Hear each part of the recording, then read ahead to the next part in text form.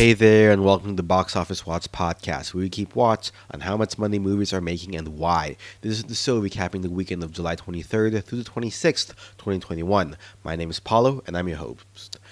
Hope everything is going well for you. I don't have a lot of banter or small talk before we get to the actual content of the show, so let's just jump straight into things with two new releases and seeing where the continued fall of Black Widow's drops ends up being. In first place, we have M. Night Shyamalan's latest thriller, Old, from Universal, opening to $16.8 million in 3,355 theaters, a per-theater average of $5,024. Compared to Box Office Pro's forecast of $12 to $22 million, it's right in the middle of that. Overall reception of the film is pretty mediocre, if not bad, at C+ on CinemaScore, the worst this year so far, and 51% for both audience and critics. While not great scores overall, especially compared to 2016's Split, it's not as bad as his run from 2008 to 2013 with The Happening, The Last Airbender, and After Earth. For what it's worth, according to Redditor Best Picture Ishtar, this has helped Shyamalan join a small group of directors such as Tim Burton, Clint Eastwood, Steven Spielberg, Ridley Scott, and Ron Howard to have a number one film in 4 separate decades, with Sixth Sense in the 90s, Science and the Village in the 2000s, Split and Glass in the 2010s, and now Old. Given the reception, it's uncertain where the legs of this will end up. The closest comparisons are probably 2010's Devil at 2.74x and 2015's The Visit at 2.56x, with C+ and B- on CinemaScore respectively, and 43 and 51% audience scores respectively on Rotten Tomatoes. So let's call it somewhere in between, about 2.65x multiplier. With that, that's about $44.6 million lifetime domestically. With a reported budget of $18 million, even if the absolute numbers won't be super impressive, it's another profitable film for Shyamalan, even if you consider, the 2x multiplier for advertising costs. With the international numbers at 6.7 million so far from 23 markets, lifetime total is currently at $23.5 million. In second place, we have another bit of a flop in Paramount's G.I. Joe reboot, Origins of Snake Eyes, starring Henry Golding. This one grossed $13.3 million in 3,521 theaters for a per-theater average of $3,797, vastly underperforming Box Office Pro's forecast of $20 million from a few weeks ago. CinemaScore has this at a B-, which isn't great for your big action films. Rotten Tomatoes has 41% from critics and 74% from audience, which is a little bit better, at least on the audience side of things, but who really was looking for this film? The last G.I. Joe film from 2013, 8 years ago, was a 29 and 48% critics and audience on Rotten Tomatoes, and the first film in 2009 was 34% and 50% on Rotten Tomatoes. 2009's film had a B+ on CinemaScore, while 2013's had an A-, which again doesn't really bode well for this film, being that this is the lowest CinemaScore of the three. Legs overall from the first two films were 2.75x and 3.03x respectively, which means that this one should cap out optimistically at about $40 million if it's able to keep that 3x multiplier, which I don't think it's going to be able to do. And in either case, it won't be able to make back the $88 million production budget on this one.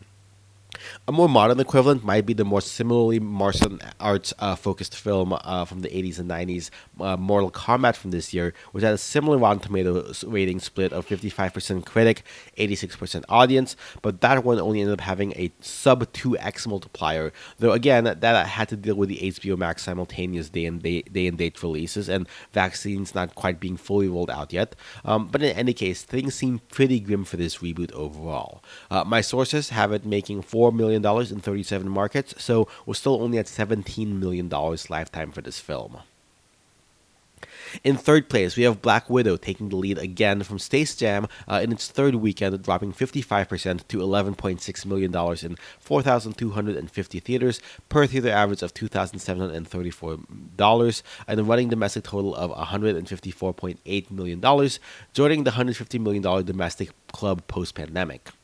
Now, last week, Black Widows had the distinct dishonor of being the MCU film with the steepest second-week drop.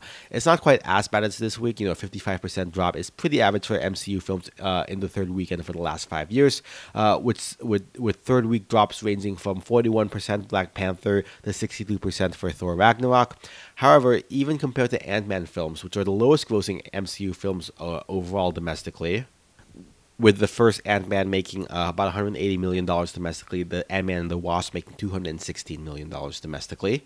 Compared to those films, it's still has a lower third week take for the individual week.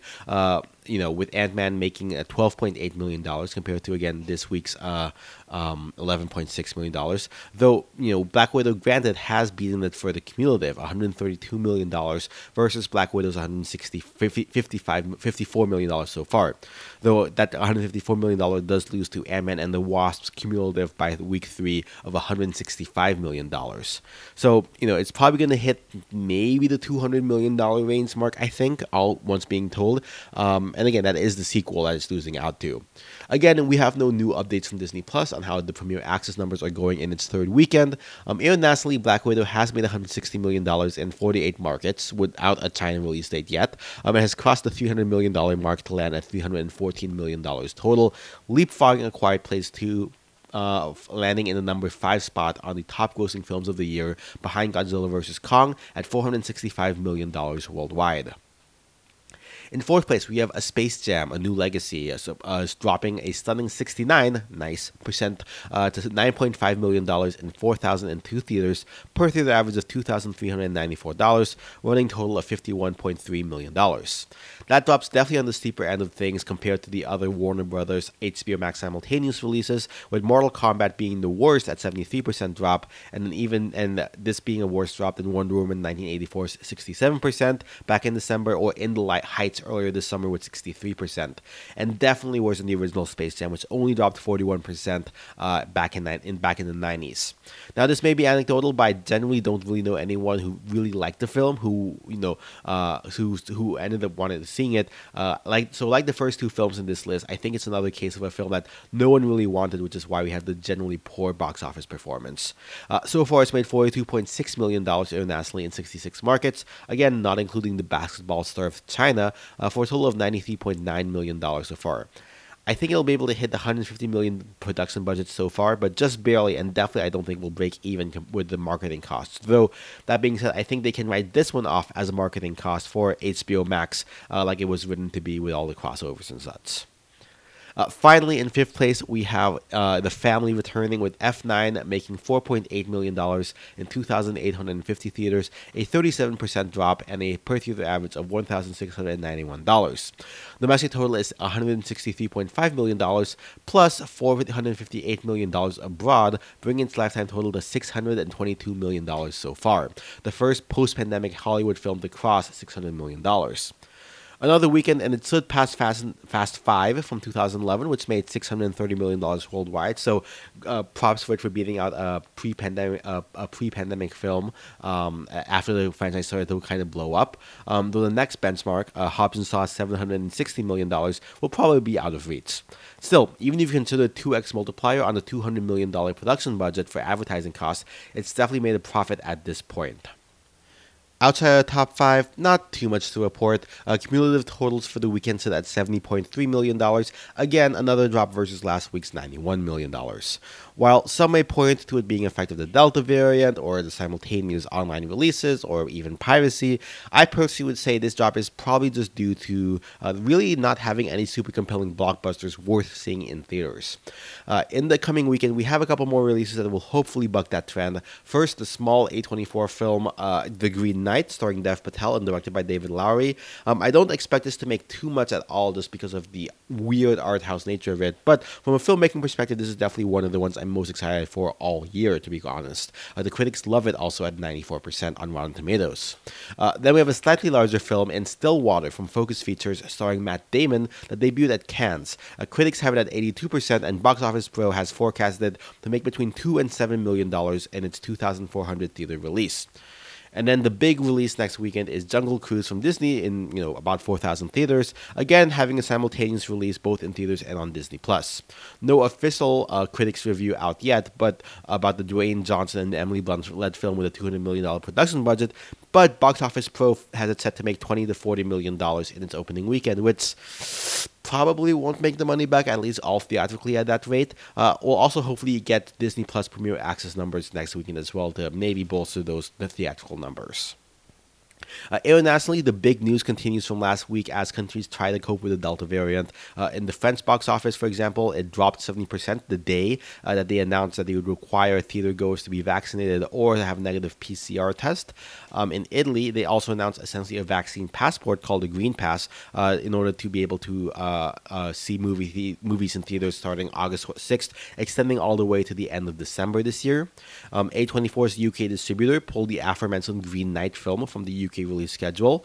No reason was given, though it's probably a combination of the surge of COVID infections and the fact that those will probably impact art house box office more so than blockbusters.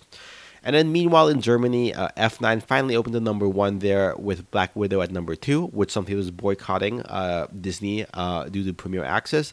And then Space Jam opened all the way down to number five. Definitely not a basketball country in Germany. Meanwhile, over in Asia, Japan specifically, Mamoru Hosoda's Cannes' favorite film, Belle, has hit 2.4 billion yen, about 22 million US dollars, in its second week of release, and the second Rurouni Kenshin final chapter film got confirmed to be coming to the States this week in Netflix. Moving to China, we have our usual top five with the Hollywood blackout continuing into August, most likely. We have in first place the new animated film White Snake 2, Green Snake, opening to 29.7 million US dollars. In second, we have the drama Chinese Doctors continuing its run with 17.5 million added to its 177 million running total. The kids animated film Bacon Bear 2, Gold Agent comes in third with $4.7 million in its debut. Last week's musical, The Day We Lit Up the Sky, made another $3 million to add to its $22 million total.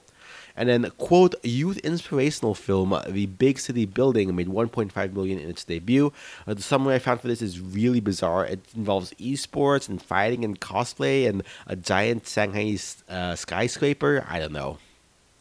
In any case, as far as other movie news, the biggest stuff is probably a couple new movie dates.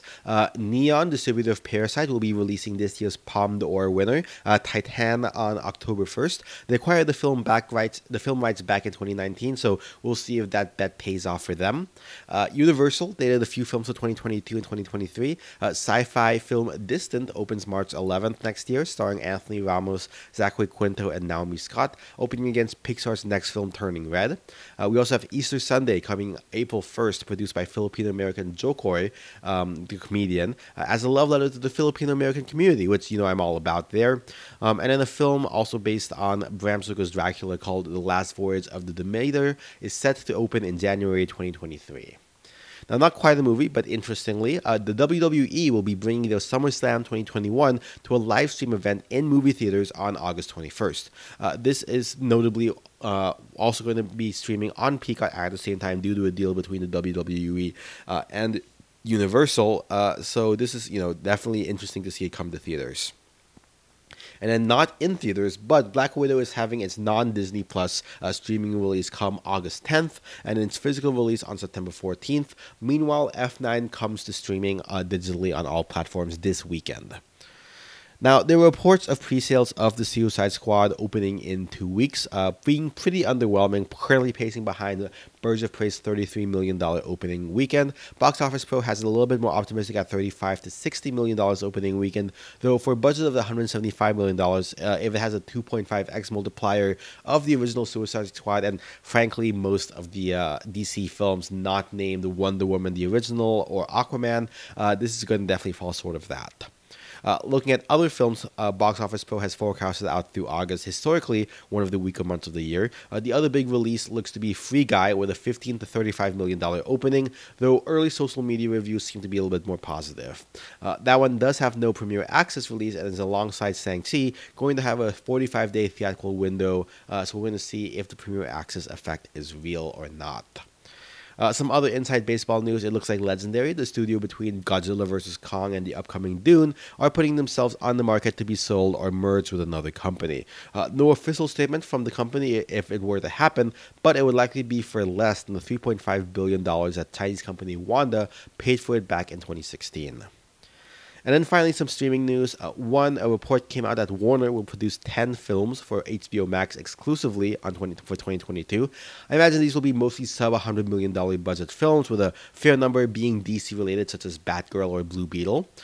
Secondly, all the Twilight films are now available on Netflix, and this past weekend, all 5 of them cracked the top 10 most watched films this weekend, alongside Gunpowder Milkshake and the Naomi Osaka documentary. So if you're a Twilight fan, I guess good for you. You probably contributed to that. And then 3, Netflix also announced that animated film Mitchells vs. the Machines was the most watched animated film to date, with 53 million views over the first 4 weeks, compared to Over the Moon's $43 million and The Willoughby's $38 million last year, which I think bodes well for Mitchell vs. the Machines' Oscars chances. Since I didn't watch any other movies this week, with that, I think that's a wrap for this episode. So if you have ideas or any tips for what I should cover, via email at boxofficewatchpodcast@gmail.com or on Twitter at BOWatchPodcast. You can find our show on Spotify, iTunes, and Google Play. Make sure you subscribe and leave a review, or at the very least tell a friend. Any of that helps. If you're feeling extra generous, consider supporting us on Patreon, which lets me make not only this show, but all the other podcasts I work on. Link to all of that in our show notes. Numbers used in the show come from dnumbers.com. Our intro and outro music come from Kevin MacLeod. You can find his stuff at incompetech.filmmusic.io. Editing and production is provided by Ninja Boy Media. Until next time, this has been the Box Office Watch Podcast. And remember, where watch goes on.